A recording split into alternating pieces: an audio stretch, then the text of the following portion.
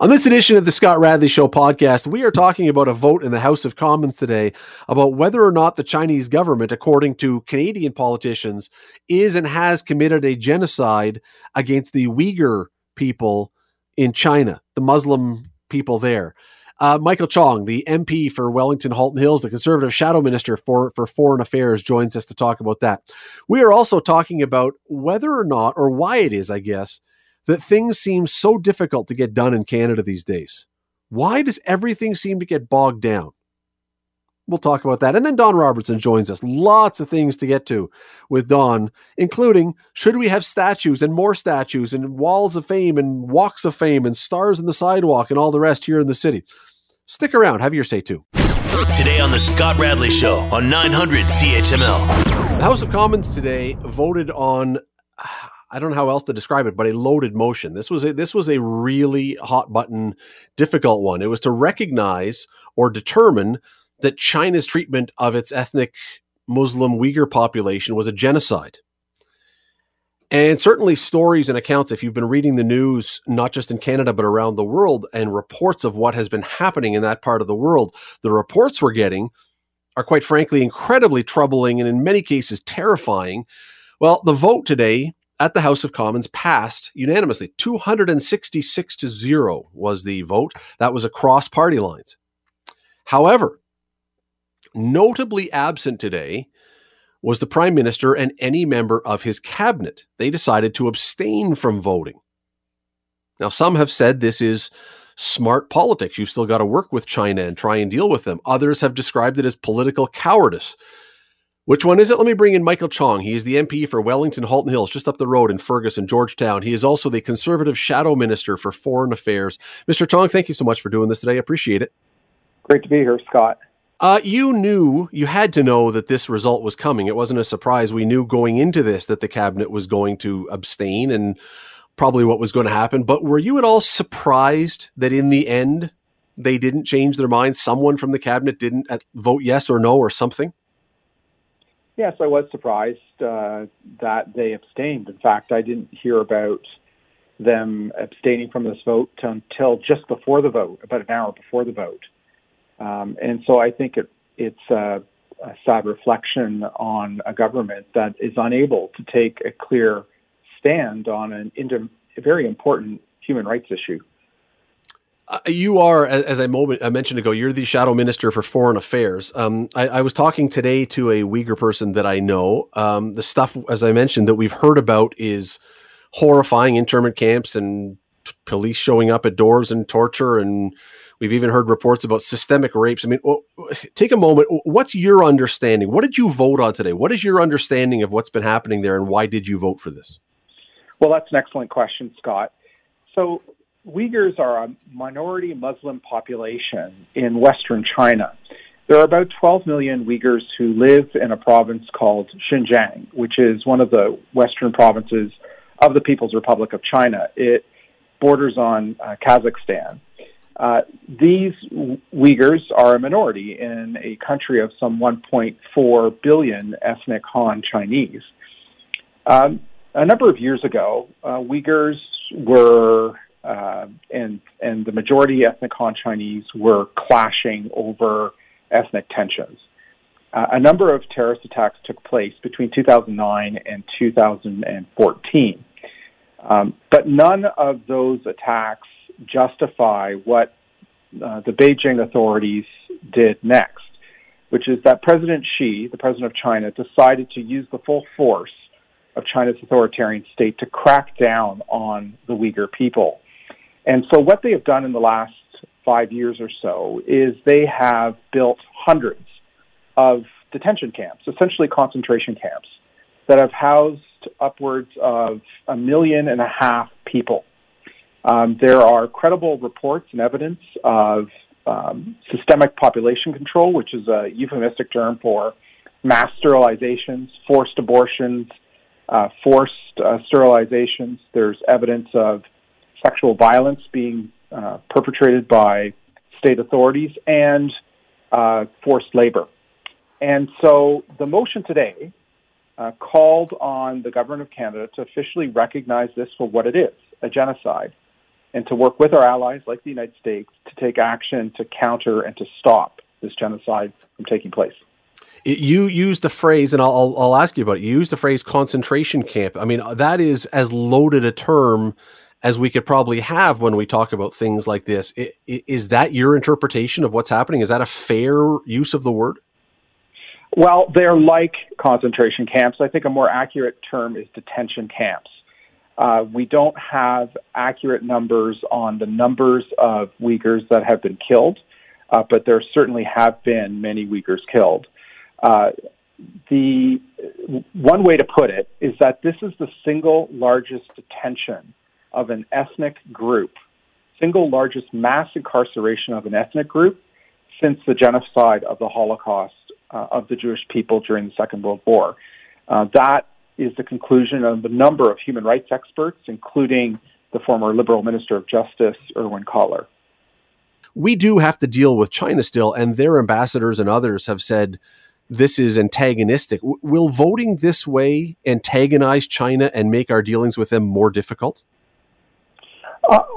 Our position is that the government's passive pattern of equivocation in its approach to China isn't working. In fact, it's just further emboldening China to continue with its belligerent behavior and continuing to threaten our citizens, our economy, and our values, as it's doing when it undermines fundamental human rights in the Uyghur genocide. So we believe that democracies need to take a stronger stand on China in order to make it clear to China that this kind of behavior is not acceptable and cannot continue.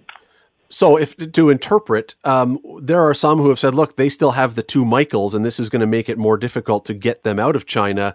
I'm assuming then are interpreting your position saying, well, we weren't getting them out of China anyway, the way things were going. So it's not like we were moving in a fast direction towards a resolution.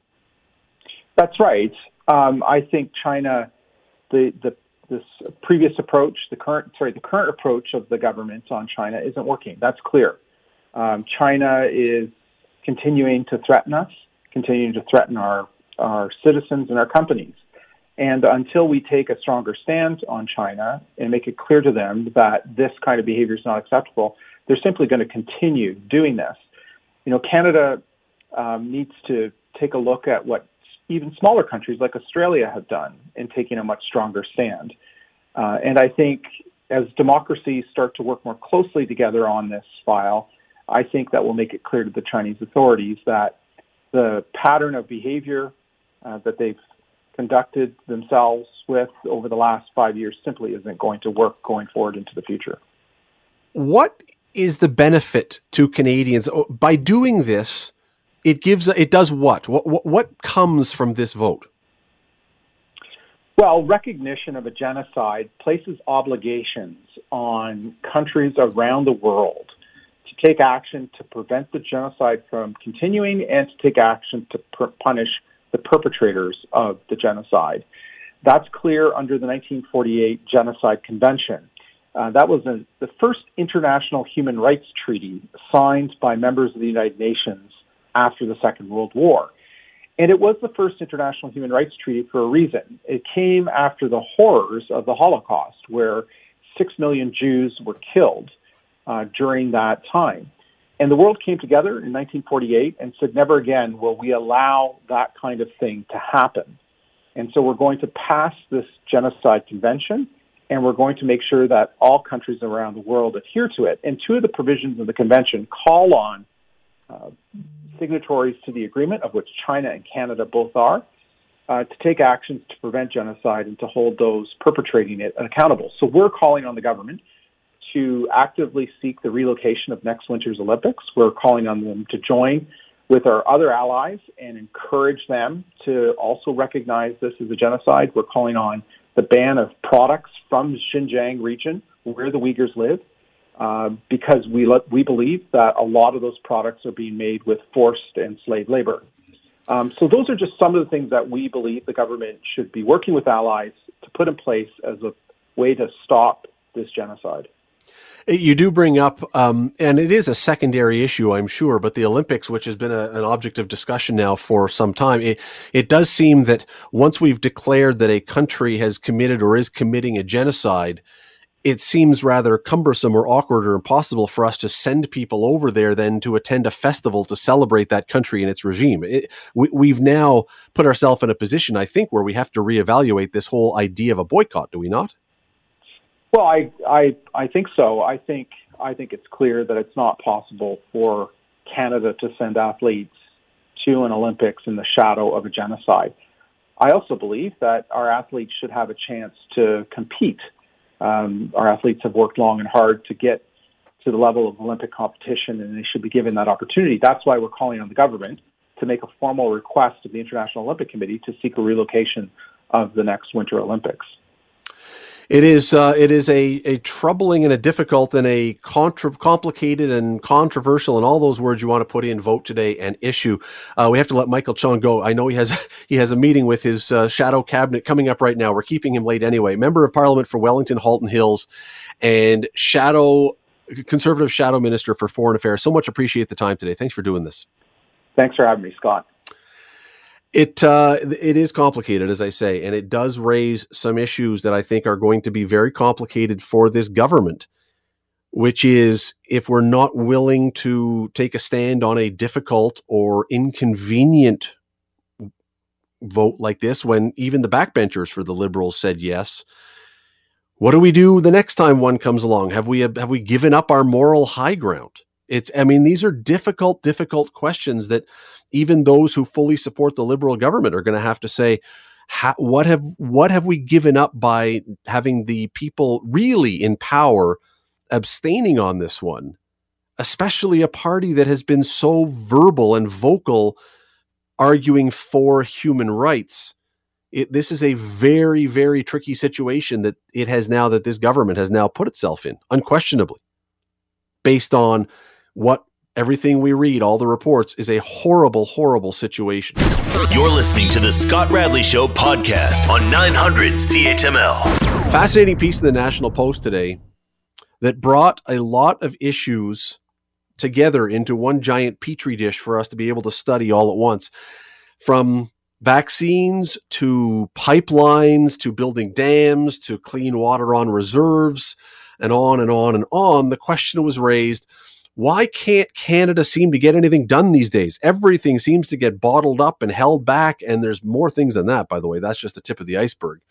We're number one in nursing home deaths. We haven't been able to figure that one out. And we have more pandemic debt than any other country per capita. And cities are struggling with help from the federal government or others to build transit systems that are getting bogged down. And we missed out on a UN Security Council seat. And even fixing the Prime Minister's house at 24 Sussex Drive. All these things, nothing seems to be easy anymore. Stephen LeDrew is a political commentator. He is the guy behind the 3-minute interview that you can find on YouTube. Great stuff. He's also the former head of the Liberal Party of Canada. He joins us now. Stephen, as always, thanks for doing this.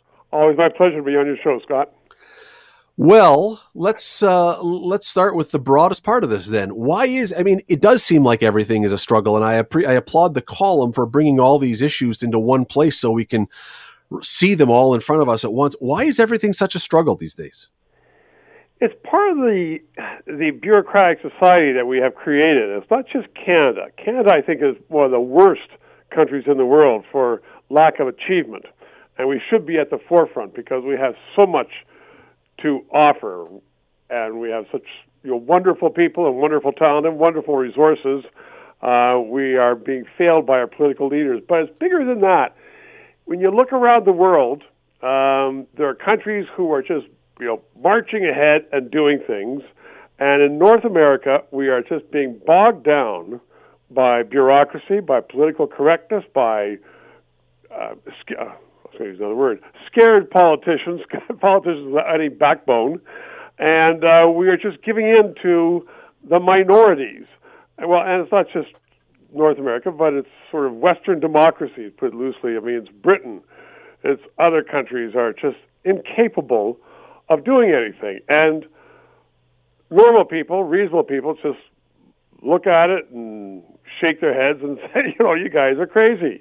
It's when you have in Britain, I was reading just this morning, You're not allowed, hospitals and agencies are saying we can't use the word breastfeeding anymore because we're going to offend people who are in transition from male to female. Well, I mean, how stupid is that? But to your point, the Prime Minister never did anything about 24 Sussex. It was falling apart. It is falling apart. And we have a bunch of bureaucrats saying it's going to cost $100 million to rebuild it. Well, that's total crap. You know, I know developers say, give me $10 million, I'll make that place a palace. But we are run by bureaucracies, and we don't have the politicians' guts to say, you know, enough is enough. And, but the flip side, politicians. But Stephen, the flip side of this, and I don't disagree with what you're saying. I mean, it makes a ton of sense. The flip side is we don't want to then, I don't think, look at the authoritarian regimes that can do whatever they want and make stuff happen fast and say, yeah, you know what, that over there, that's pretty enticing. We don't want to look at them enviously. We don't want anything that they offer, yet they can get stuff done, not the way we want to get it done, but they can get stuff done.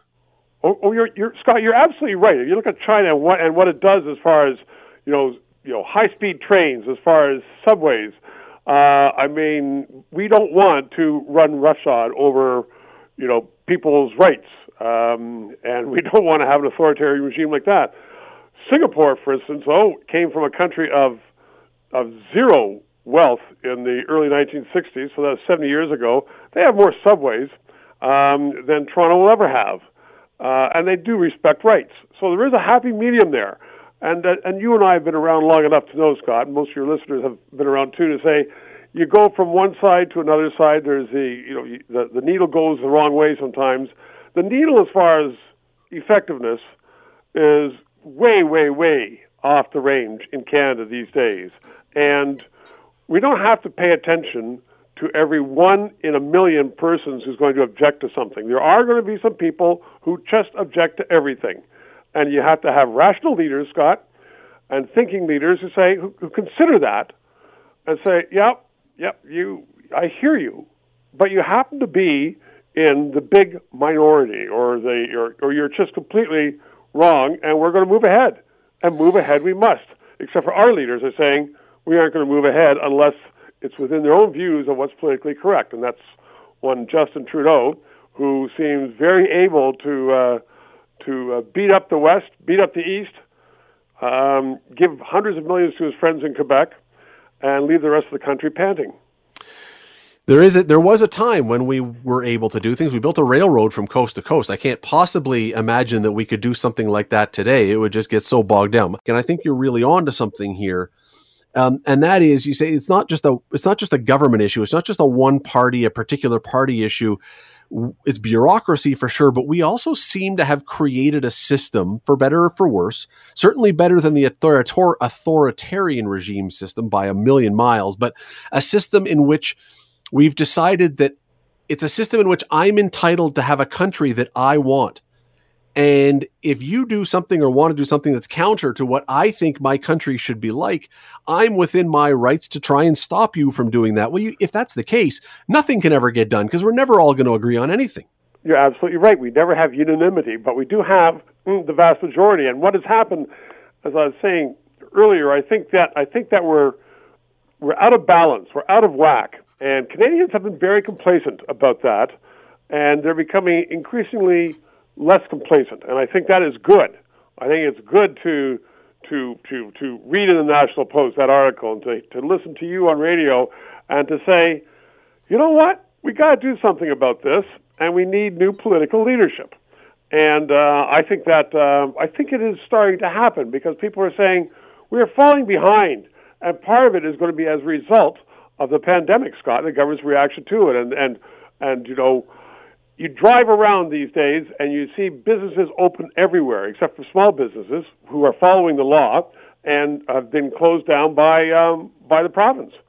But Stephen, your point though about different political leadership, and there may be something to that. But even if we elected a completely different party, and let's say the Conservatives got in federally and said, you know what, we're going to ram through a pipeline you know what, we believe in this and we're going to make it happen, you would immediately have protesters getting in the way. And, you know, you can't, depending on who the protesters are or where they are or how they're protesting, it becomes very complicated to remove them.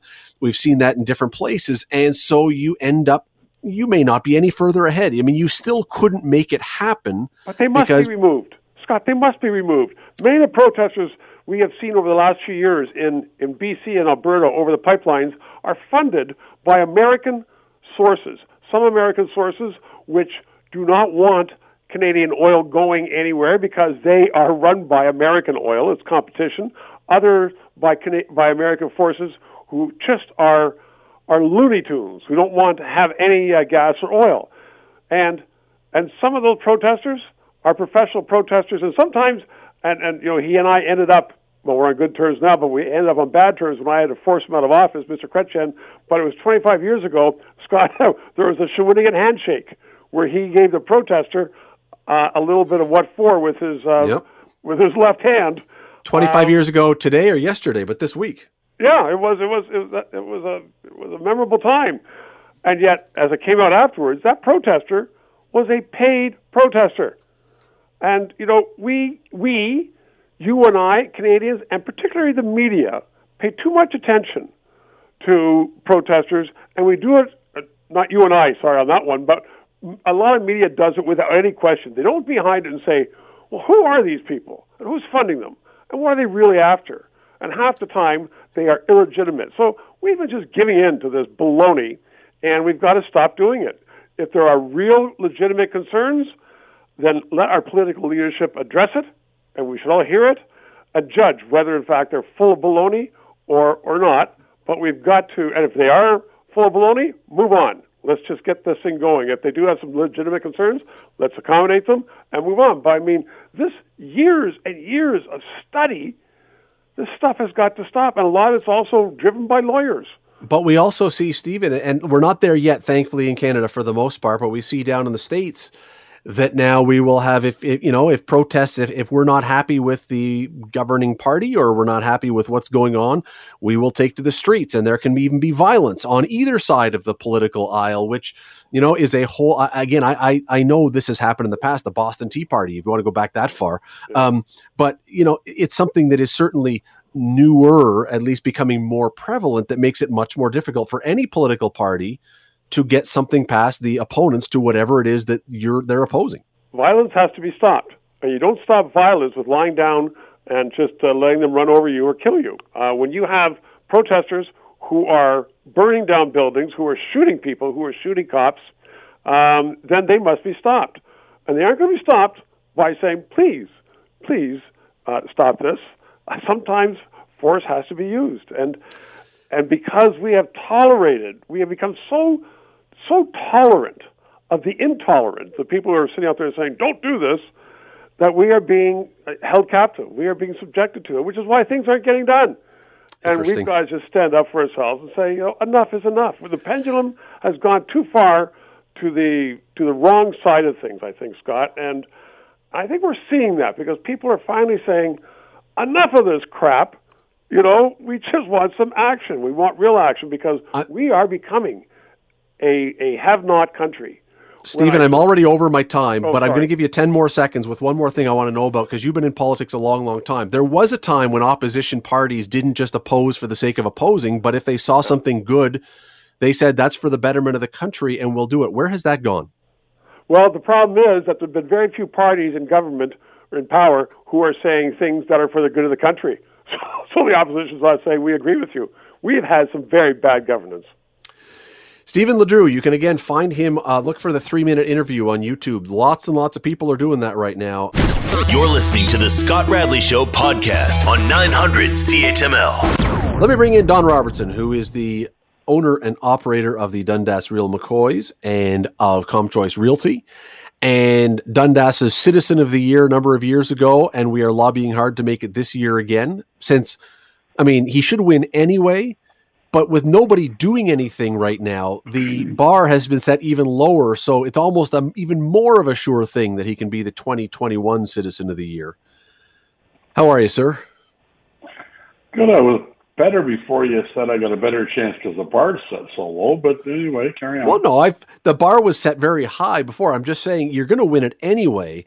But now, because there's even more of an opportunity. It's almost locked in. I mean, I don't know if Vegas casinos have betting odds on Dundas's Citizen of the Year voting, but if they do, put some money down on Don right now. That would be my suggestion. Yeah, I wouldn't put all the money you have down, but I like the way you're thinking. We will see. I don't know who we speak to. I don't even know who handles the voting for that, or if it's just a number of Dundasians who sit around having a few cocktails and throwing out a name here or there. I have no idea how it works, but we'll see what we can do. I'm sure that must have been how it happened the first time. I don't know if they still do it that way. You got to think there was some liquid encouragement involved in that deal. Why did you provide some? No, I said no when they said they were going to nominate me. I did. They came in, two people came and saw me. We're going to do this. So you're not, because I'm not going to accept it. 2 weeks later, they come in and said, no, you're in. We're going to do it. And 3 weeks later, there were some other nominees that dropped out. So I guess it was pretty easy. It's not like in Hollywood Walk of Fame where the person has to pay $50,000 for the star, right? You don't have to. This is not a thing where you have to pay to win. No, I didn't buy it. No, I didn't buy it. That's good. They should have a Dundas Walk of Fame with stars in the sidewalks. That'd be cool. There'd be a few. Yeah, there'll be lots of them. Like lots of them that I can tell you off the top of my head that are in Dundas Sports Hall of Fame, but there's all kinds of well-established industrialists that were in town. William Osler has a school named, and there's a park too. And I'm embarrassed to tell you, I don't know the history, but I'm sure it's not because he was never in town, and he probably lived there. And so there's Dave Thomas and Ian Thomas went to Dundas District High School. So Greitmeyer from the Greitmeyer Arena. He was the guy behind the HSR once upon a time, and Collins from the Collins pub that you know well. He was that not from the baseball playing family at one time? He is. Yes, he's being inducted into the. I hope I've got this monkeyed up, but I believe he's going into the Dundas Sports Hall of Fame with Mackenzie Hughes because they sent the same package that would put him into the Canadian Baseball Hall of Fame. So, yes. Yeah, there were a bunch. That's one thing that is that a lot of people don't know about, that a number of the early Canadian baseball players who played in the major leagues, and we're talking back in the 1800s, there were 3 or 4 or 5 of them that came from Dundas, which is weird that would be where, but yes, that's there's a history there. There was a piece in the spec at the spec.com today, and I've lobbied for this, Don, as you know, for a long, long time, that the city of Hamilton, Dundas, Hamilton, both together, have done a poor job over the years. They've at moments done better, but they've done a poor job honoring the greats from this city. And somebody has proposed, there's a columnist, I'll find the name here to make sure I get and give the credit, but that we should have a statue of Lincoln Alexander downtown Hamilton, which I agree with 1,000%. 1,000%. How could it? Dermot P. Nolan is the author. Go look that one up. Who could possibly take issue with Lincoln Alexander being honored in Hamilton again? I don't think anyway. And I'm going to tell you, I'm going to jump on the bandwagon you've been on for far too long, and that is the Russ Jackson Park up on the mountain. Still waiting. And I've made it a bit of a project of mine to start this week because Sue's, my wife, works with Russ Jackson's daughter. And I've come to learn how important that is to him and his Which family. He'll never say, but you're right. It is important to him. And it should be important to him that his own city would recognize him. It should be important. So I don't have any more drag in the city of Hamilton than you do, but there are some phone calls that I've committed myself to make to say, this should happen this weekend. And so you've done some yeoman's work on that project, and I'm going to jump on your bandwagon and say, we got to, let's do this. This is because he has great health. He walks, he hikes, but we're not all going to walk and hike till we're 95 or 104. And at this rate, it's getting too slow. So let's pick it up. Anyway, let me tell you about the Russ Jackson Park, Don. The Russ Jackson Park. So we started pushing for it 5 or 6 years ago. 4 years ago, the city said they were going to name a park after him. 4 years ago. And it still has not been named. How in the world can naming a park? Now, I know we had COVID, but how in the world it can possibly take 4 years? When Johnny Bauer at one point in Toronto, they decided to name a street after Johnny Bauer, and within a week, that street was named after him. When Dave Andreychuk won the Stanley Cup, they decided within about 2 weeks to name the arena up on the mountain after Dave Andreychuk, because he was going to bring the cup to town and everybody wanted to be get a picture of the cup, and it would be a great opportunity. It took forever to get a rink named after Harry Howell. It took forever to get something named after Bill Friday. Finally was. It's too slow. And so, whether it's in Dundas, when I, say about the Walk of Fame, we got to do way better in this city about honoring it. And Lincoln Alexander is a perfect one. There could be nobody that could possibly take issue with Lincoln Alexander. We'll see. The other thing we might get at this week, too, is starting a Dundas Walk of Fame for famous Dundas people. I'll make a note. Today it was too busy, but later in the week looks better. So I'll have some spare time to try and push people along to do some meaningful things to honor people that do wonderful things for our community. Far too often it's overlooked, and you're right. And you can blame COVID on the Russ Jackson Park. You said 4 years ago. My memory serves me right. COVID hasn't been around a year yet. Seems like it's 100 years, but hasn't been around a year yet. Anyway, June 2017 was when the city said they were going to do something for him. So we're coming up on 4 years, and it was a couple of years before that things were being suggested. So, and look, and some people think, well, Radley, you're only interested in, or Don, you're only interested in sports people. No, we just talked about Lincoln Alexander. I think we should be having something in this city for Martin Short and for Eugene Levy, and for, pick your person here. There's our friend Cadillac Bill, who people may know from Cable 14 and other places. He has long been pitching that we should have something about Florence Lawrence, who very few people know about, but she was the first ever known female Hollywood movie star. Not just from Hamilton, ever. She was the first woman to get her name on the film as a named movie star. She was from Hamilton. How have we missed that one all this time? I mean, it goes on and on. We should be able to do better with this. Well, it's not all about athletes either. I brought up Ian and Dave Thomas. And absolutely. There's the list goes on and on. Sports for you and I is easy, but reality is easy for us too, because we get it. We get it, and we got to get more people to get it. So. I was thinking the other day I was thinking maybe a day or so ago, that one of the things that we could do that would be super easy, Don, wouldn't even require permanence, is, and I don't know where the idea came from, we could beam with a projector just on the wall of City Hall that is that big open white wall. So when you're driving along Main Street, you could see it. We could just beam up photos on there for 20 seconds or a minute at a time of famous Hamiltonians that change all day long or all evening long. Right? No effort. And you could do that, and there's something you could do to honor Hamiltonians. But it shouldn't be you and me and other people always who are thinking of this. It should be, some of this stuff should be coming from City Hall and from people there who go, how are we going to honor the people who really have brought great acclaim to this city? Anyway, let's move along. I will provide some defense for the people at City Hall, including mostly the politicians. They have so much stuff thrown at them on a regular basis. I'm not talking about politicians. Yeah.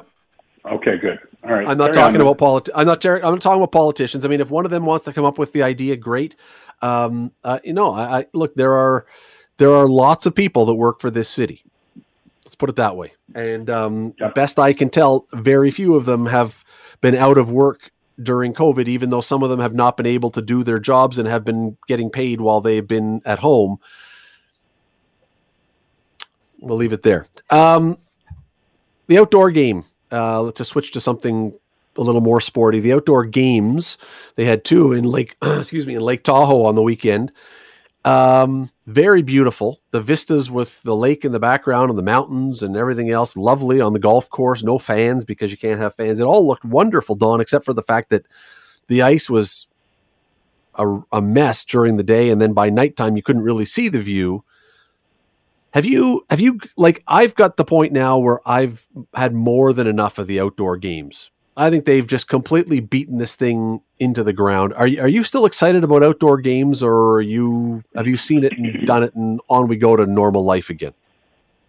Well, it's I'm done with it. Unless they can start doing it in a meaningful way.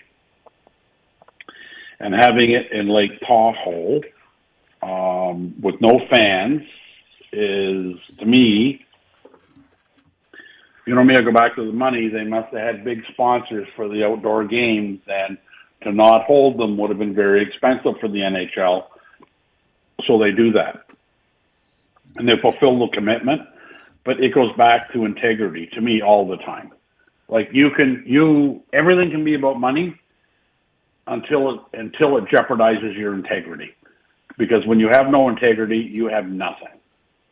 And I think it's a real stretch on the integrity to hold an outdoor game. You and I have talked before. I was at the first Heritage Classic in Edmonton, and sat 15 feet from Gary Bettman, who was there and couldn't wait to get out because he was frozen, because it was a bit chilly. That was pretty cool. You got the Habs there.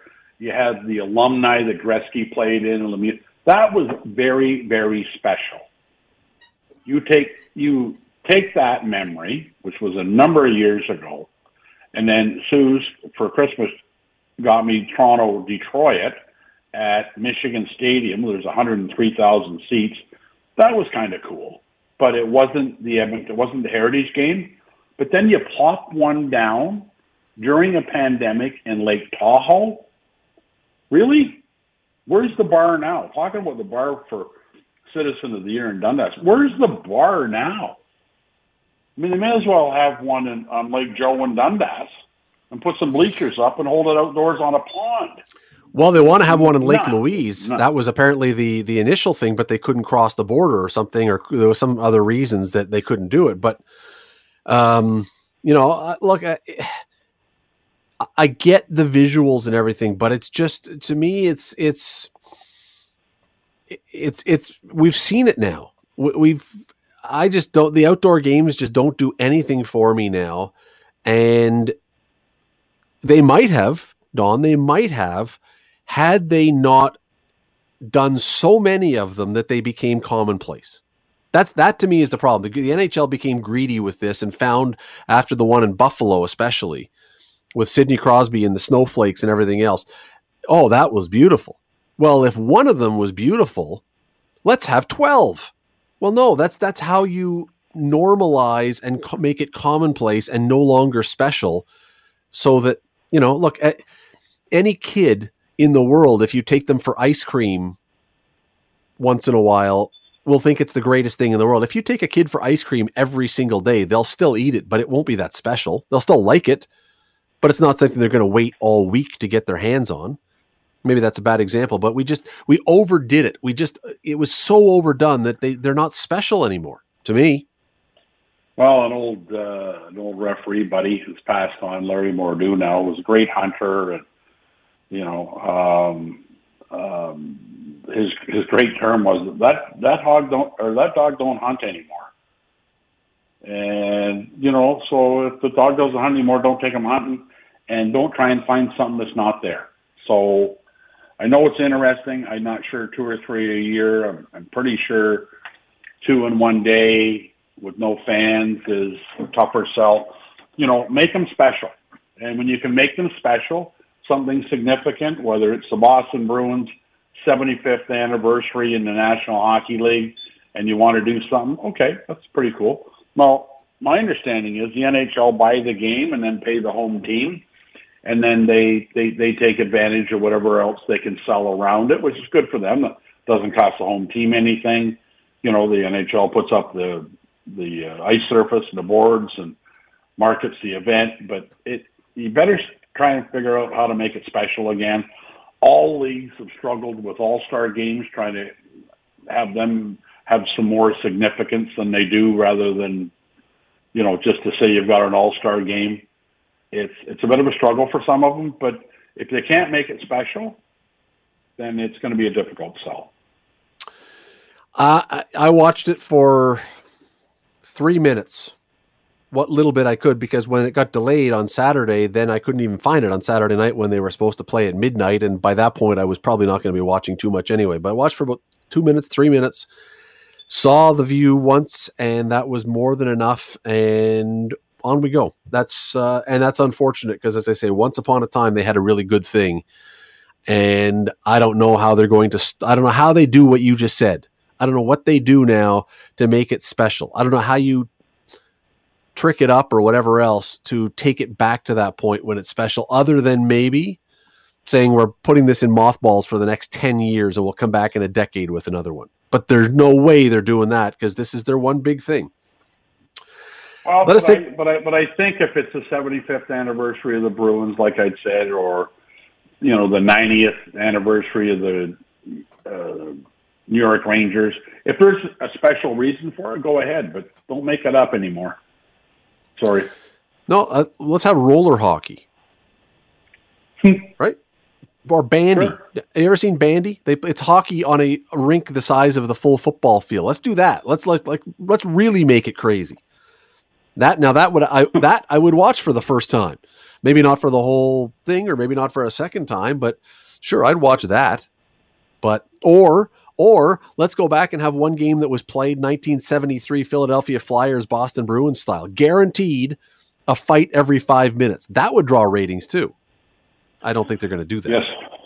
Yes, it would. Don, I want to get on to something else, but just before I do, there was news this weekend that Mike Babcock, former Leaf coach, is going to be taking over at the University of Saskatchewan as hockey coach there on a voluntary position. This year, Mike Babcock absolutely, in the time he was with Toronto, refused to play Mitch Marner and Austin Matthews together. Has this year, with what those two guys have done together and how unbelievably well they've played, have they made a mockery of Mike Babcock's stubbornness? I would have to think, if you took a bit of a poll, that it would certainly lean that way. He wouldn't do it. I think he tried to find balance, and I think he wanted to do it his way. And sometimes that works, and sometimes it doesn't. Tortorella seems to be able to get away with it. It's either my way or the highway. And but I think his shelf life, he's only going to be able to pull it off one or two more times. But yeah, I think his stubbornness to put the two most talented guys they have together backfired on him. And the results seemingly speak for themselves, because they've had great success, and the rest of the time you figure the rest of it out, and the Leafs are figuring the rest of it out as well. So yeah, I would have to think that's the case. And he's volunteering, I'm sure. Yep. Because anything he earns somewhere else, the Leafs don't have to pay. So I'll coach for them for free. So I'm sure that's part of the contract. Oh, I'm sure. All right, the NHL standings. I don't know how closely you've looked. I don't know how close anyone has looked, quite honestly, because we only really pay attention to what's going on in the Canadian division right now. At least most people do. I've talked to a couple of people and asked about other teams, and no one has a clue how other teams in the States are doing. We're just not watching. But here's the thing, Don, if you take this year's standings and put them back in the way they usually were for the last number of years, and 4 of the Leafs' top 10 teams, and until like last week, it was 4 of the top 5, but 4 of the top 10 teams in the league and 5 of the top 11 are in the Atlantic Division, which is the Leafs division. And that means that had this been a normal year, you've got some divisions that are awful, and you've got all the powerhouses, or a whole bunch of them, loaded up in one division. I know they're going to get away with it this year because you've got the way it's spread out, but should this be a moment for the NHL to look at this and say, this is why we should redo our playoffs again so that you have 1 versus 8 or even 1 versus 16 if you want, but so that you don't have to just stay within your division and have the powerhouse teams beat up on each other and some sap team make it through from the other side. To me, this is the moment when you go, this is clearly the potential here, and it's not even potential anymore, is clearly here for this to be not working. There should be a reward for being a great team.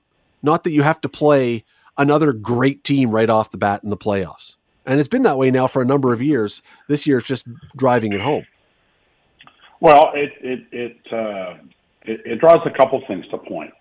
It draws why Toronto, Boston, and Tampa have the records they do, because they're always playing against top quality opponents, right? So the Leafs in the past, well, I think they're better this year than they've been in the last year or a number of years. I think they're far better. I don't think Boston's a lot different, and I don't think Tampa Bay's a lot different. I think the Leafs would have done better. But the truth of the matter is, none of those teams traditionally have a stellar record, to your point, because of who they play. And I don't think there's any more evidence than what you're giving to say, why are we having let's go back to last week, 4 of the top 5 teams' records in the National Hockey League playing in one division and pounding 2 of them out right off the bat. Like, if those 4 teams in that division should have a path to end up in the semifinals for the Stanley Cup, then so be it. Let that happen. Because in the old days, there's always a big cycle, right? That, well, look at that division. Those guys beat everybody outside their own division. So it does move around a little bit. Like, sure it does. Pittsburgh aren't as strong as they were, but looking at today's thing, remember when the Jays were always in the East? And what an accomplishment it was to win the East, because that meant you had to beat the Yankees and the Red Sox on a regular basis, and oftentimes Baltimore. So when you got out of there, like, the top 4 teams in that league likely could have won a division or their division if they were in any other league or any other division in Major League Baseball. So I think you have to adapt. I mean, I think you're right. If you truly want the best teams to be there, then give them an opportunity to get there together. You raised 2 points. One of them is during the regular season, you play more teams in your division. So clearly the Leafs end up playing a whole lot more, and not just the Leafs. I mean, you can talk about the Florida Panthers, Tampa Bay, Boston, Montreal. All those teams have to play really good teams, which means that their record theoretically is depressed, which hurts their chances in the playoffs. Second of all, if you're in the playoffs, I know everybody says, well, you gotta beat everybody in order to win. That's true. But there are paths to the Stanley Cup that are far easier than other paths. And you can say, yeah, you know what? Look at what Tampa did last year. That's true. And they were able to succeed at that. But you know what? Their path to come out of that was way harder than other places. I've always been a proponent. I loved it when it was 1 versus 16 back in the day. The 16 top teams get in, 1 plays 16. You get a real benefit to finishing first or finishing second or finishing third. Now, when they go back next year, assuming they do, to the old divisions, I'm not sure that the Leafs, the Lightning, the Canadiens, the Panthers, Ottawa will probably be somewhat better. Buffalo should still be better than they are. I don't know why they aren't. Boston, it's tough. It's going to be super tough for any of them to even make the playoffs, let alone win in the playoffs. To me, it's stupid. The travel thing is, I think it's a non-issue, or certainly not. It's not a non-issue, but it's a far less significant issue than it ever was. I've had the opportunity to fly on a charter with an NHL team, and I'm telling you, if you think flying like that is a huge obstacle, you're wrong. I mean, the seats they get, they're like huge lazy boy recliners. I mean, it's so top shelf that shouldn't impede or have anything to do with the decision that we can't move time zones.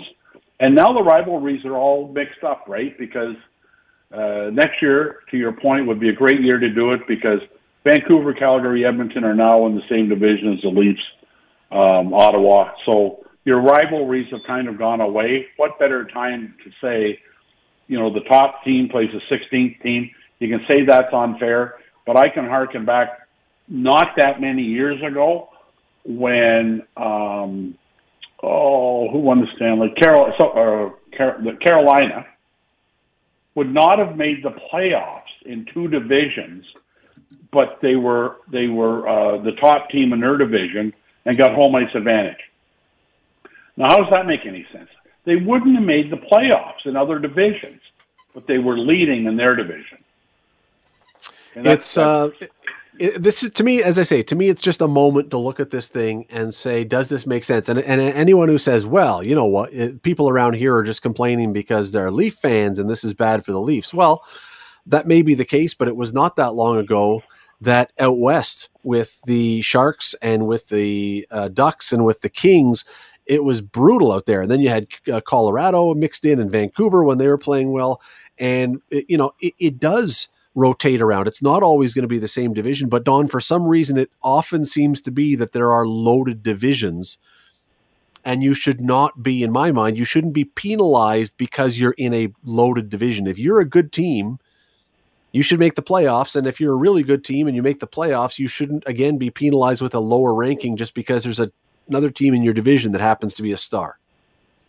Well, anyway. There's a couple reasons for that, to not get your premier matchups in the Stanley Cup final, Scott, because if you look at Tampa Bay, Boston, I forgot about Florida because I never assumed they're any good, but they are, and the Leafs, they have to pound the snot out of each other for 2 rounds just to get out, right? Like, it's no cakewalk, nor would 1 versus 16, but there shouldn't be a punishment just to get it out of your own division because you're in the strongest division in the National Hockey League.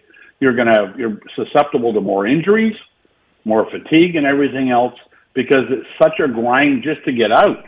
And here you got Carolina playing somebody going, this is pretty sweet, right? I don't know why. If they call me, I'll get that straightened out for you. Excellent. While you're working on the Star Walk of Fame, you can sort that out too. How in the world are NHL awards going to work or be voted on or be credible or be accurate or anything this year? Because most of the people, certainly up here, as I mentioned a few minutes ago, now I know we don't vote on it, the media do, who cover the game all the time, but most of the people watching the Canadian teams aren't watching any of the American games. Most of the people watching the American games aren't watching any of the Canadian games. How do you possibly vote on who's the MVP? And you don't have any crossover teams. Like, it's all within your own division. How is this going to work? Well, it's the media that vote on it, right? Yeah. Well, but who's been better? Like they usually do. No, but who's better? Is Austin Matthews having a better year right now than Nathan McKinnon? We have absolutely no way of knowing because we have no common opponents. For a comment, I don't have the answer. And usually I'm pretty good at having answers, but I don't know. I think the other issue is, how do you really put a lot of credence in whatever has been decided on and how they have voted? Because traditionally, the West Coast teams have far less exposure than the East Coast League teams. Yep. So there's been far too much guessing involved to start with. They're just going to have to ramp up their guessing machine, because I don't think it's ever been foolproof by any stretch of the imagination. But this year will be more tricky. You're right. I don't know how they do it, and I don't think they can come up with a MVP of each division because they only have one trophy for it. So I don't know how they'll figure it out. But if they use the same logic as they did having two outdoor games in Lake Tahoe, they'll try and come up with something. Oh, there's going to be a vote, and it's going to be, very few people are going to be happy with. I mean, I suppose if Austin Matthews is named Hart Trophy winner as MVP or something, people around here will say that's terrific. But if Nathan McKinnon wins it, people up here are going to say, well, they weren't watching. And as I say, I don't even know how you have awards this year. And people are already talking about it. They're, who's the quarter pole leader for MVP or whatever else. I have no idea. I could not tell you, Don. I know from looking at the standings which teams are doing reasonably well. But I couldn't tell you if Vegas is a team that is doing all right and they look like they're pretty good. Could I tell you with any certainty how Vegas would do if they played against the Leafs or vice versa? Nope. No idea. No idea. Because we have nothing common, no common opponents, no other teams they've played against. Vegas might beat the Leafs by 8 goals for all we know, or vice versa. It's impossible when you have no common opponents to be able to compare anything. Yeah, the benchmark is it's changed significantly, but it's always been skewed because if you get a great team, when I use Carolina as an example for winning their division, they were not a juggernaut in the National Hockey League that year. They were just the best in a very weak division.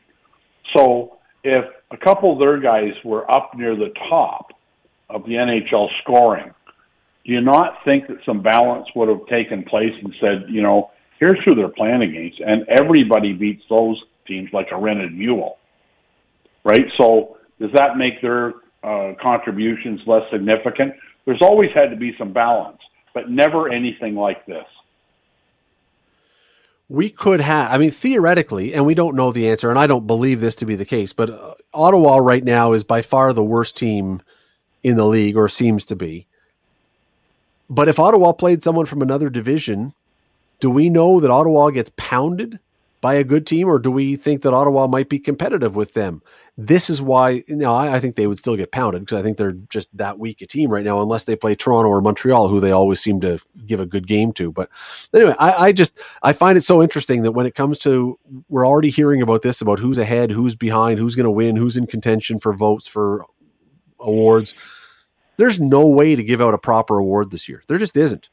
So probably just give it to Sidney Crosby or someone and just say this is a lifetime achievement award, and on you go. And we'll just say we're not going to do it this year, but they will, because one thing they love, as any entertainment or sports leagues like, is controversy and discussion. So they'll do it, and they'll be happy with the fact that people will be screaming and yelling. But I don't know there'll be any credibility to it.